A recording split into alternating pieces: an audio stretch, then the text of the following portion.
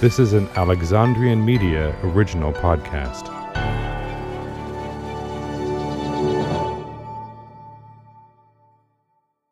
Hey there! I wanted to catch you at the top of the episode to let you know that my Patreon page is changing its name and URL. Rather than the page saying Stephen Trigar and the URL ending with Stephen J. Trigar, the page is fully transitioning over to The Composer Chronicles. All members of the Patreon page will continue to enjoy all the same benefits as before, including early access to ad-free versions of every episode, access to the Patreon podcast Unscripted, and all other benefits one can find at higher levels.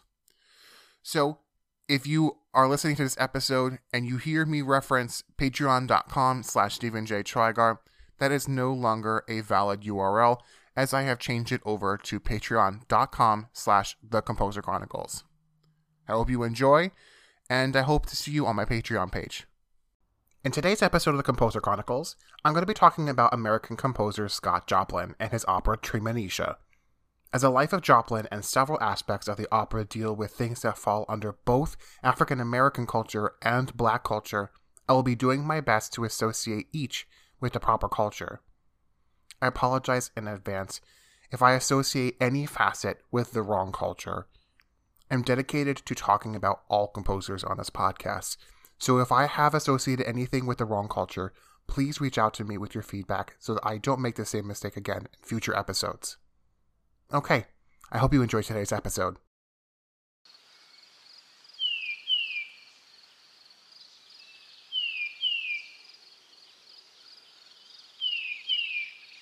Zodzetric, a conjurer, slowly walks up to Monisha and attempts to sell her a bag of luck, but her husband Ned scares him off before successfully convincing Monisha. Zodzetric slinks by Treemonisha, Monisha's daughter, and her friend Remus, but their attention is drawn to the sounds of the townspeople excitedly singing and preparing for a great day ahead. Treemonisha approaches them and asks if they would be interested in a ring play before they began their daily work. They happily oblige, and Andy, another friend of Treemonisha, leads them all into song and dance. As the festivities settle down, Treemonisha notices that all the women are wearing wreaths on top of their head. Wanting one for herself, she begins to climb a tree to acquire one, but Monisha quickly stops her. This tree is sacred. When Treemonisha was a baby, Monisha found her all alone beneath this very tree, and took her in as her own child. Treemonisha is distraught to learn that her parents aren't her real parents, but her mother reminds her of how she was brought up and educated by them. Just then, Parson Altalk arrives in his wagon and distracts the neighborhood with a speech that how all their superstitions are true. As he distracts them, the conjurers kidnap Treemonisha. As the preacher leaves, they notice that Treemonisha is gone, and Remus runs off to rescue her. Zodzetric, with his fellow conjurers Ludud, Simon, and Cephas, debate over what Treemonisha's punishment should be for foiling all their plans earlier that day. Bound and gagged, Treemonisha begins to see strange creatures dancing around her, but nobody seems to take notice of them. With their minds made up about what to do with her, Simon and Cephas take Treemonisha to be thrown into a giant wasp's nest. But Remus, disguised as the devil, arrives in time to scare them away. Treemonisha and Remus return home, and there they find that the neighborhood has captured Zodzetric and Ludud. Remus lectures them about good and evil, but Andy, still believing that they should be punished for their crimes, persuades the town people to attack.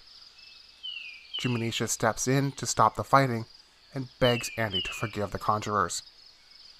She sets them free, and Ludud promises to abandon conjuring forever, while Zodzetric insists that he will never change. With the conjurers fleeing from the townspeople elect Treemonisha as their new leader and celebrate her safe return.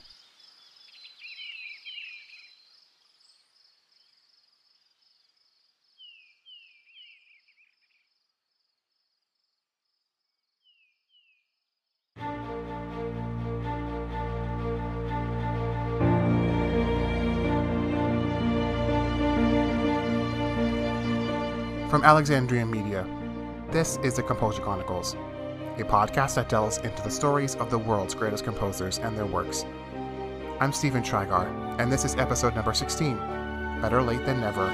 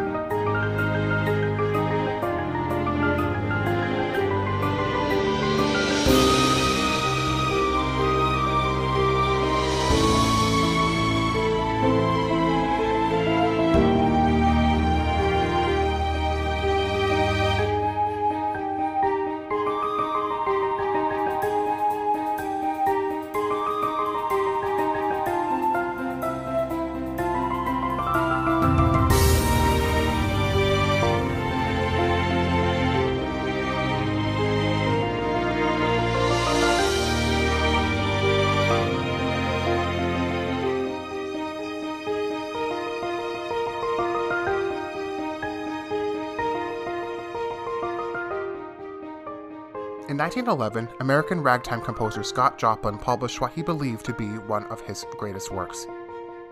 He had struggled immensely to get his opera published, and so he undertook the financial burden of publishing it on his own.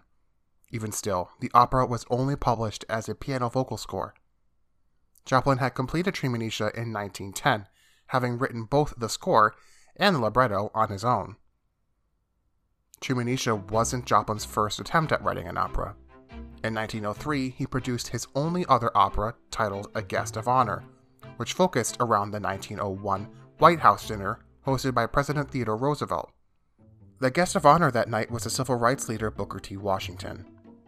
Joplin filed a copyright application for the opera that same year, but there was no evidence that the opera was ever copyrighted. What is known is that this opera has been lost due to financial complications. Joplin created his own touring opera company of 30 people in order to produce A Guest of Honor all around the United States. While the tour was either in Springfield, Illinois or Pittsburgh, Kansas, a member of the company stole all the box office receipts. As a result, Joplin could not meet the company's payroll or pay any of the lodging. The score for A Guest of Honor was confiscated, along with Joplin's belongings, as payment for his unpaid bills. Up to this point, Joplin had already composed his two most recognizable works, The Maple Leaf Rag in 1899 and The Entertainer in 1902.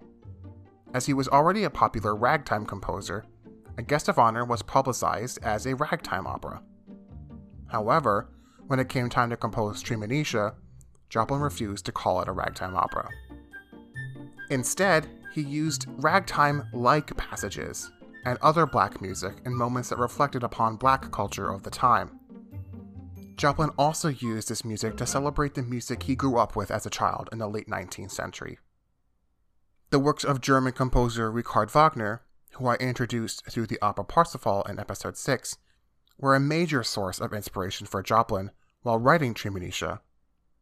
Ties can be drawn between Joplin's opera and those of Wagner's, namely the sacred tree that Treemonisha was found under, to the tree that Siegmund extracts the enchanted sword in Die Walküre, and the dramatic retelling of the title character's origins to a similar plot device in Siegfried. Similarly, Wagner also inspired many of the opera's musical devices as well. Wagner wasn't the only influence on Treemonisha. Pieces of the opera are influenced by African American folk tales and various aspects of African American and black culture of the time. Despite all of this, there was one more thing that influenced the themes in Treemonisha more than all of those things combined, and that was Joplin's own life. The opera is set in a former slave community inside a forest near the town of Joplin's childhood town, Texarkana, in September of 1884. September 1884 is important because it was the month and year that Joplin's second wife, Freddie Alexander, was born. The title character Treemonisha takes on characteristics of both Joplin and Alexander. From Alexander, Treemonisha inherited her educated and well-read traits, as well as being a proponent of women's rights in African American culture. Furthermore, Treemonisha was a black teenager, educated by a white woman, and wished to educate her people out of ignorance and superstition by educating them. Joplin's third wife, Lottie Joplin, pointed out that these characteristics were highly reminiscent of Joplin's own life and beliefs, as he was a black man, educated by a white music teacher, and also believed that his community would grow stronger by educating themselves. As with Joplin's previous opera, A Guest of Honor, Treemonisha would have difficulties being staged. We'll find out what happened after the break.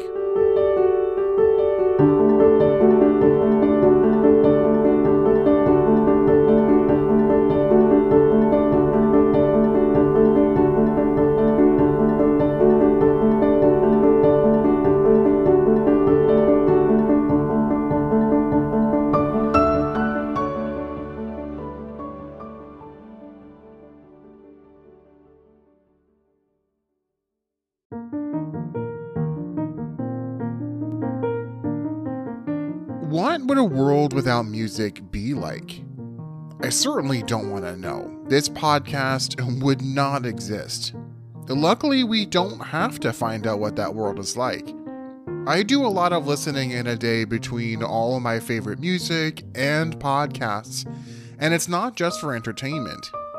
I'm constantly doing research for this podcast, and switching back and forth between apps to listen to a podcast episode and then a piece of music can get tiresome if I'm trying to quickly switch back and forth. From an episode of Hey Riddle Riddle to Stravinsky's The Firebird Ballet Suite and then to Lady Gaga's latest album, I can listen to them all on Amazon Music whenever and wherever I want. I start listening when I get into my car, and then when I get home, I switch over to my Alexa while I cook dinner for me and my fiance. Listeners of this podcast can join me in listening to all of the best music and greatest podcasts on Amazon Music Unlimited right now when you sign up today at getamazonmusic.com/The Composer Chronicles and get your first 30 days for free. You can get unlimited access to any song and do all of that listening without any ads. So again, go to getamazonmusic.com/The Composer Chronicles and start listening on Amazon Music Unlimited today.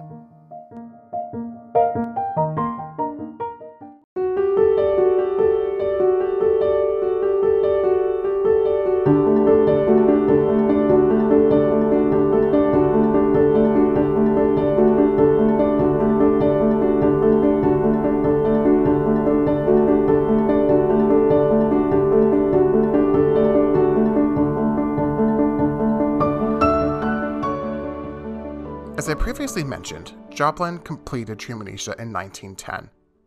As publishers refused to publish the opera for him, Joplin paid to publish the opera out of his own pocket in 1911. Even still, the opera was only published in a piano vocal score, and no orchestral score would be published in his lifetime. After its publication, Joplin sent a copy of the score to the American Musician and Art Journal to be reviewed. In it, they left a glowing, full-page review in their June edition, saying that the opera was the beginning of a new phase of musical art, and that the opera was truly an American masterpiece. With the endorsement of the journal, Joplin set out to stage the opera. In 1915, Joplin produced a concert read-through at the Lincoln Theater in Harlem, New York. Again, Joplin paid for this concert out of his own pocket, and even then it was only enough to get him singers, while Joplin played the opera on the piano by himself. Those in the audience were not happy with Joplin's new work. One of his friends stated that because of the quality of the performance, his performance was no more than just a rehearsal. Furthermore, that same friend noted that the typical Harlem audience at the time would have been sophisticated enough to reject the African-American folk past that Joplin allured to, but not sufficiently enough to embrace it once again with open arms. This was the only performance of Joplin's beloved opera that was produced in his lifetime. The only other performance was a concert-style performance of the opera's ballet, titled Frolic of the Bears from Act II, and was put on by the Martin Smith Music School. The following year, Joplin began to suffer from tertiary syphilis, more specifically neurosyphilis, a type of syphilis that infects one's central nervous system. In January 1917, the syphilis began to infect his brain, and he was admitted into the Manhattan State Hospital, a mental institution in New York City. Joplin's condition would continue to worsen until he died of syphilitic dementia on April 1st, 1917. From there, Treemonisha would be forgotten. The score was lost, and no performances would be staged. However, in 1970, the score was rediscovered, and on October 22, 1971, excerpts from the opera were presented in concert form at the New York Public Library for the Performing Arts. Even better, on January 27, 1972, the music department of the Morehouse College and the Atlanta Symphony Orchestra jointly produced the opera's world premiere, directed by Katherine Dunham, who was a black dancer, choreographer, author, educator, anthropologist, and social activist. The premiere was conducted by Robert Shaw, who was one of the first major American conductors to hire both black and white singers for his chorale. The opera was received incredibly well amongst audiences and critics alike, and has been since considered to be one of the greatest American operas. All of the notes for the orchestration have been completely lost. The only documentation of the opera that survived was Joplin's piano vocal score. From the world premiere and forward, a wide variety of composers have undertaken the task of orchestrating the opera, such as T.J. Anderson, Gunther Schuller, and Rick Benjamin. Since that Atlanta premiere, the opera has been performed all over the United States and even made its way to Broadway. While I'm sure that Joplin would have been disappointed that his greatest work was unperformed for many decades, I'm sure that he's happy knowing that it finally succeeded once it was given the chance.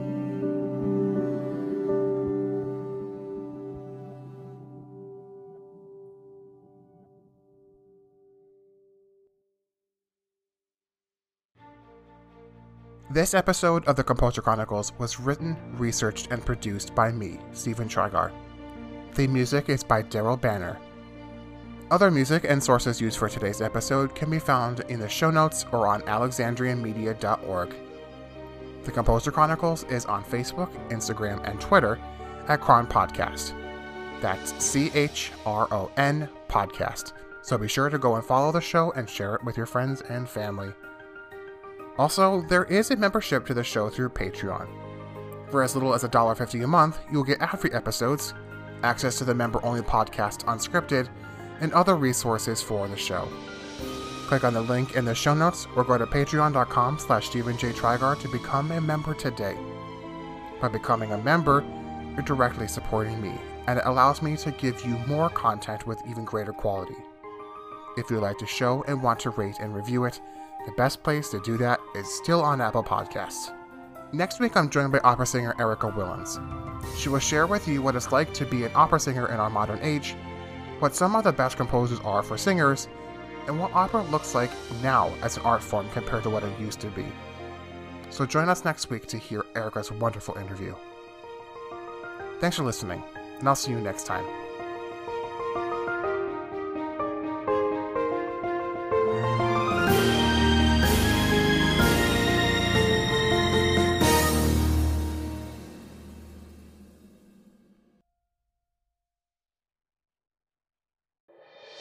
Alexandrian Media, art and culture for the modern era.